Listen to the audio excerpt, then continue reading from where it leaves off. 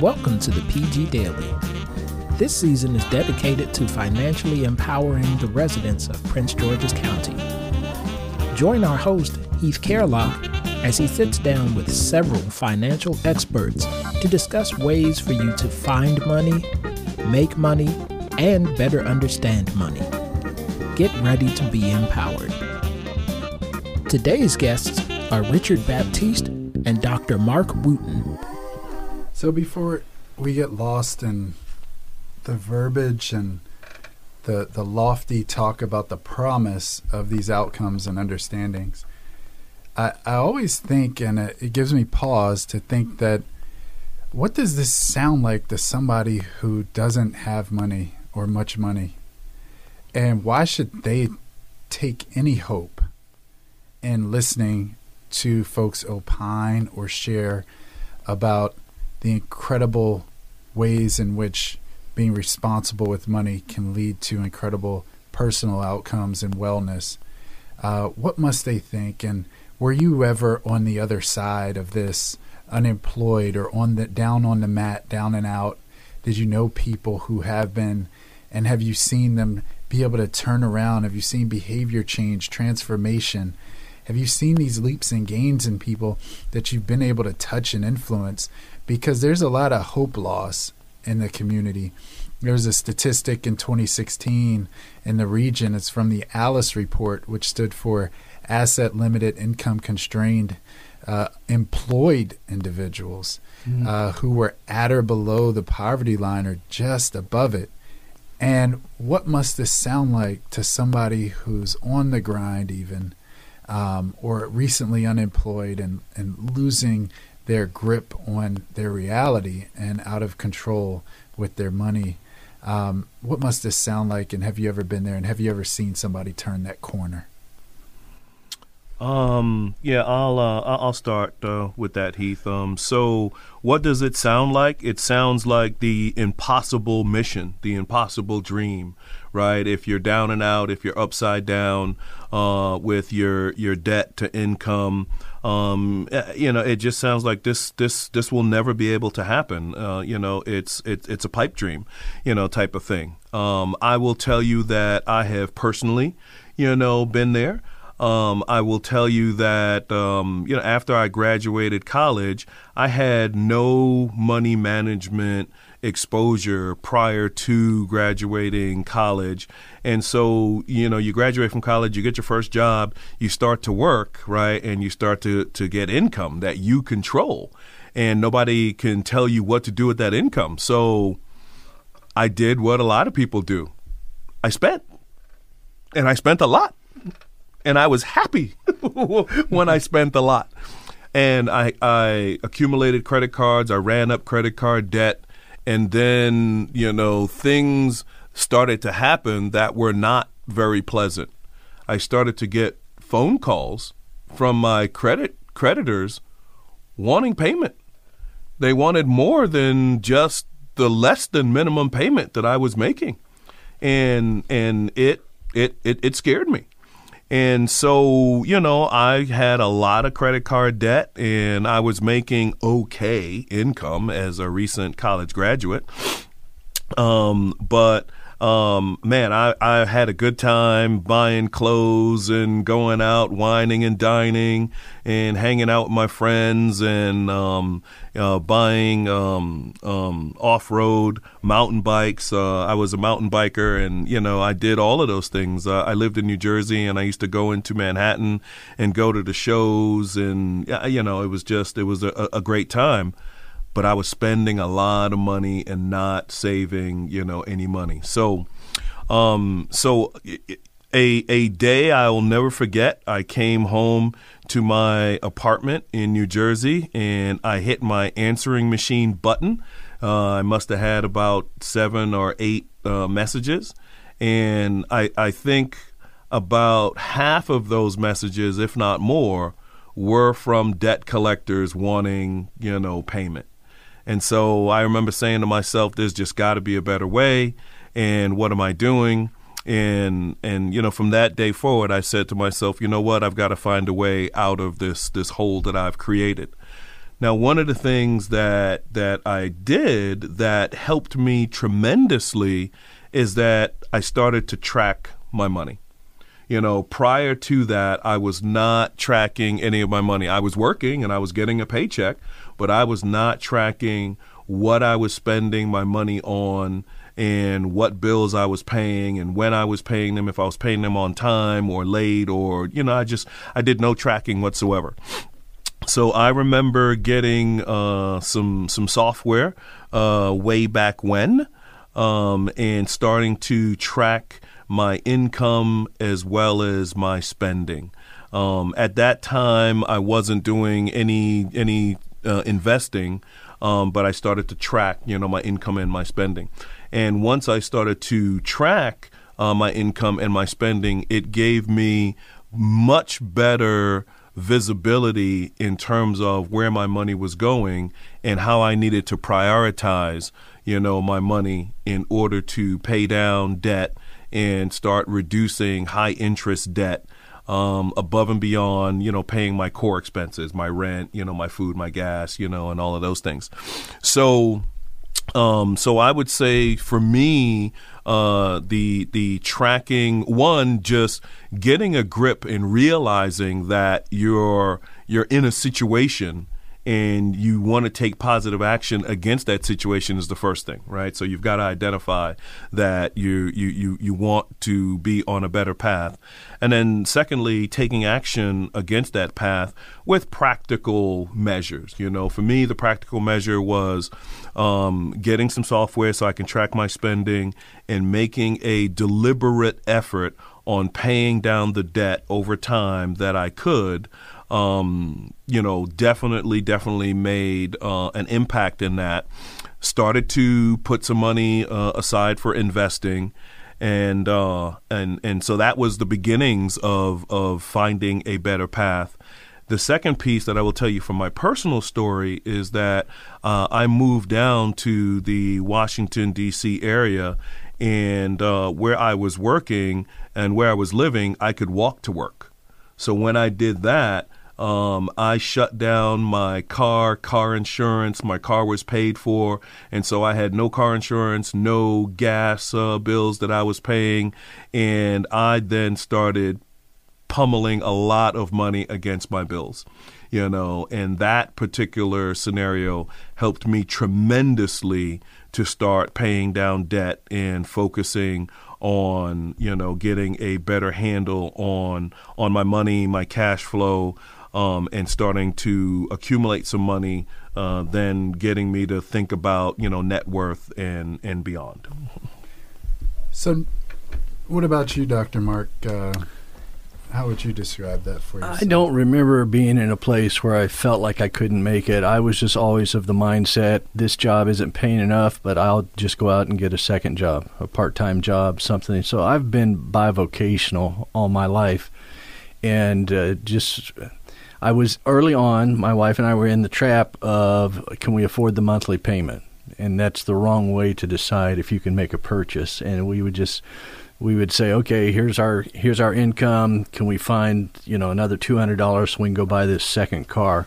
And invariably, we can get close to it. If not, I'll just work a little longer on the second job or find some other way to make some additional money. And what part of the country were you raised in and came up in? Midwest. I'm a Midwesterner, so I wasn't facing housing prices like they are here on the East Coast. And so, but we made it a priority that when we were raising children before they got in school, my wife wouldn't work.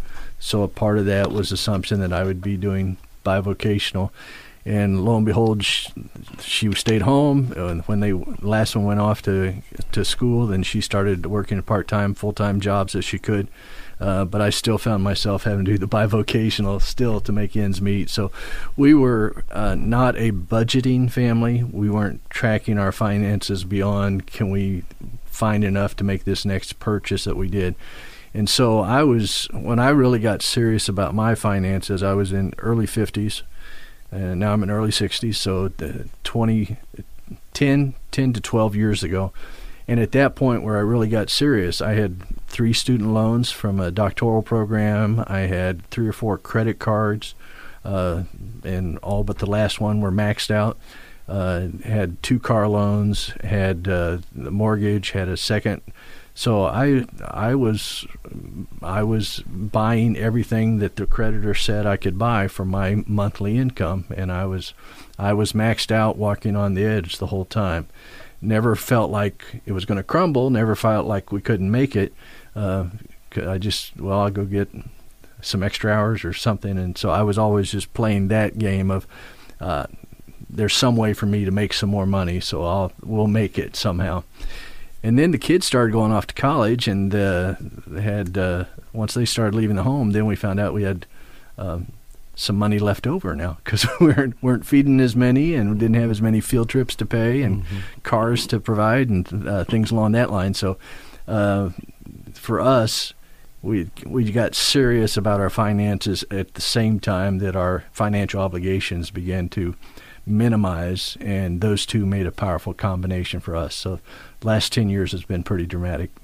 So this will be an interesting question. We'll shift, but how personal is your teaching when you have stories like that? You know, Mr. Richard, you talked about you've known the Matt, you've known the poor dad self, right? How personal is it when you get into practitioner mode and you're amped and set for delivery? Are you fighting just for the student to learn, or are you still like kicking that old self in the head saying, you will not win against people in my network, you won't win? You're speaking out against everything, no? Great question. I think it's a bit of both. You know, I mean, having been there, done that, and having been blessed to come out of that and be in a better place, you know, in my life, and have, done a number of financially smart things behind a number of financially unsmart things, you feel empowered, and you want to share that knowledge and information with anyone, you know, that will listen. And certainly, you know, anyone that's starting out on their financial journey, that you can provide, you know, some framework, some financial nuggets, some logic, and just have the conversation. You know, earlier, you know, as we were talking about financial literacy is not a secret. So it's important for us to be able to have the open discussion around financial literacy. And when I'm in a room with people that want to talk about financial topics, I do get pretty excited about it, because I love to talk about the stuff, and, you know, I love to learn, and I love to help others, you know, learn the subject as well. So it's a bit of both. And what about for you when you're preaching pastor sometimes, and a teaching pastor for Bible studies and such? How personal is this animus of debt and dream killing and delay and stagnation and hopelessness a part of your fury when you go out? I have not thought about that from that perspective, but that's a good point, and that's probably true. I know that I regret that finances is such a hush-hush topic, that it's improper to talk about it, and people are embarrassed to talk about it. And so I have gotten over the personal embarrassment of talking about it. I pretty much will say everything I know and tell all the details of my personal story, because it's got to be talked about. If we're just, you know, vaguely around the edges saying some principles, I'm just afraid it's not connecting as much as it needs to. But am I doing it because I don't want other people to go through what I went through? Clearly, that is a motivation that I probably haven't even recognized as much as you're explaining it right now. But yes. So seeing that people don't have to go through this, they don't have to go through running up the debt and all of that. You mentioned Mr. Richard, you mentioned the terminology of being blessed to come out of that. That's your quote there. You juxtapose that with, in financial literacy, there are no secrets, right? And so what if someone didn't have to go through that? Then that motivates you to go out and be firing brimstone against ignorance in the world? And why do people have to go through that and have it be sucked dry and have to start over at 36 or 50 or whatever it might be just to have a wholesome, robust financial life, personal financial life? I guess what I would say to you against that question, Heath, is there's emotional decisions that go along with life, and the life that we live in is very materialistic in terms of how it's communicated to society on a day in, day out basis. Bigger is better.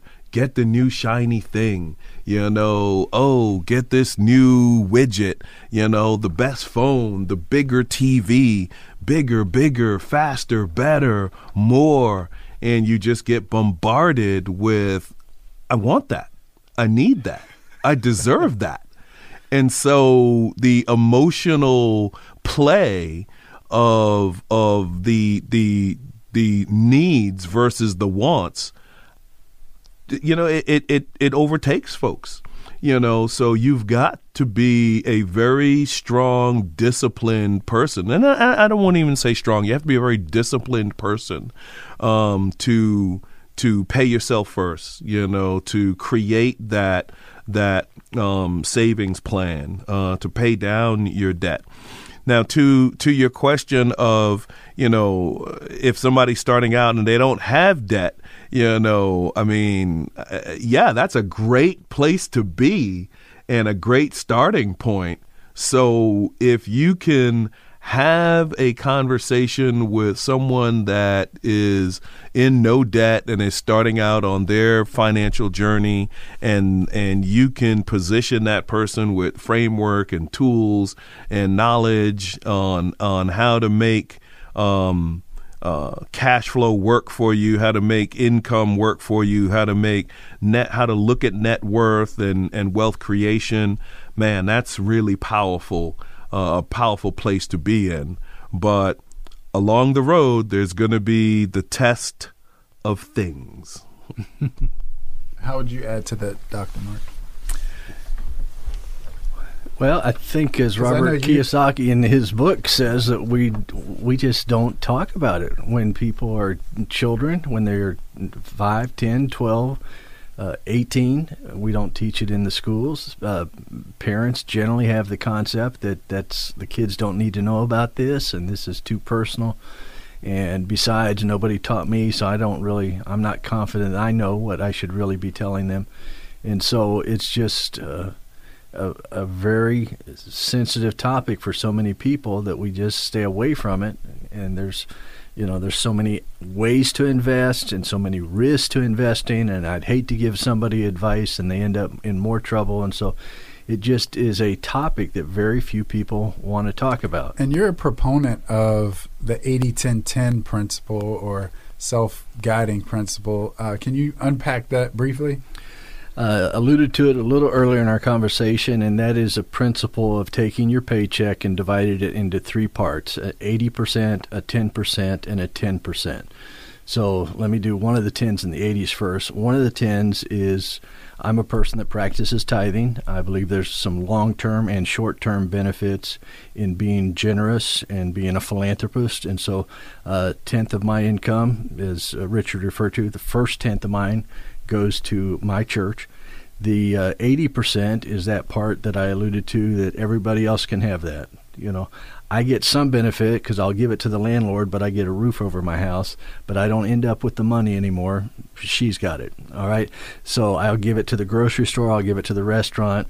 I get a short-term benefit, but the money is gone. That last 10%, and this is what really kind of helped us get on the right track, is that 10% where you put your dibs on it. I'm sorry. I'm the one that worked for this. I'm the one that put up with my boss. I'm the one that drove out in the snowstorm. I'm the one that, everybody does not get all of my money. I get 10% of it, And that's it. I just put my foot down here that this begins my kitty, this begins my savings program. This is the beginning of a life that I want to live. And that 80-10-10 was a part of the transformation in our lives, where we just stopped giving everything away and ending up with nothing.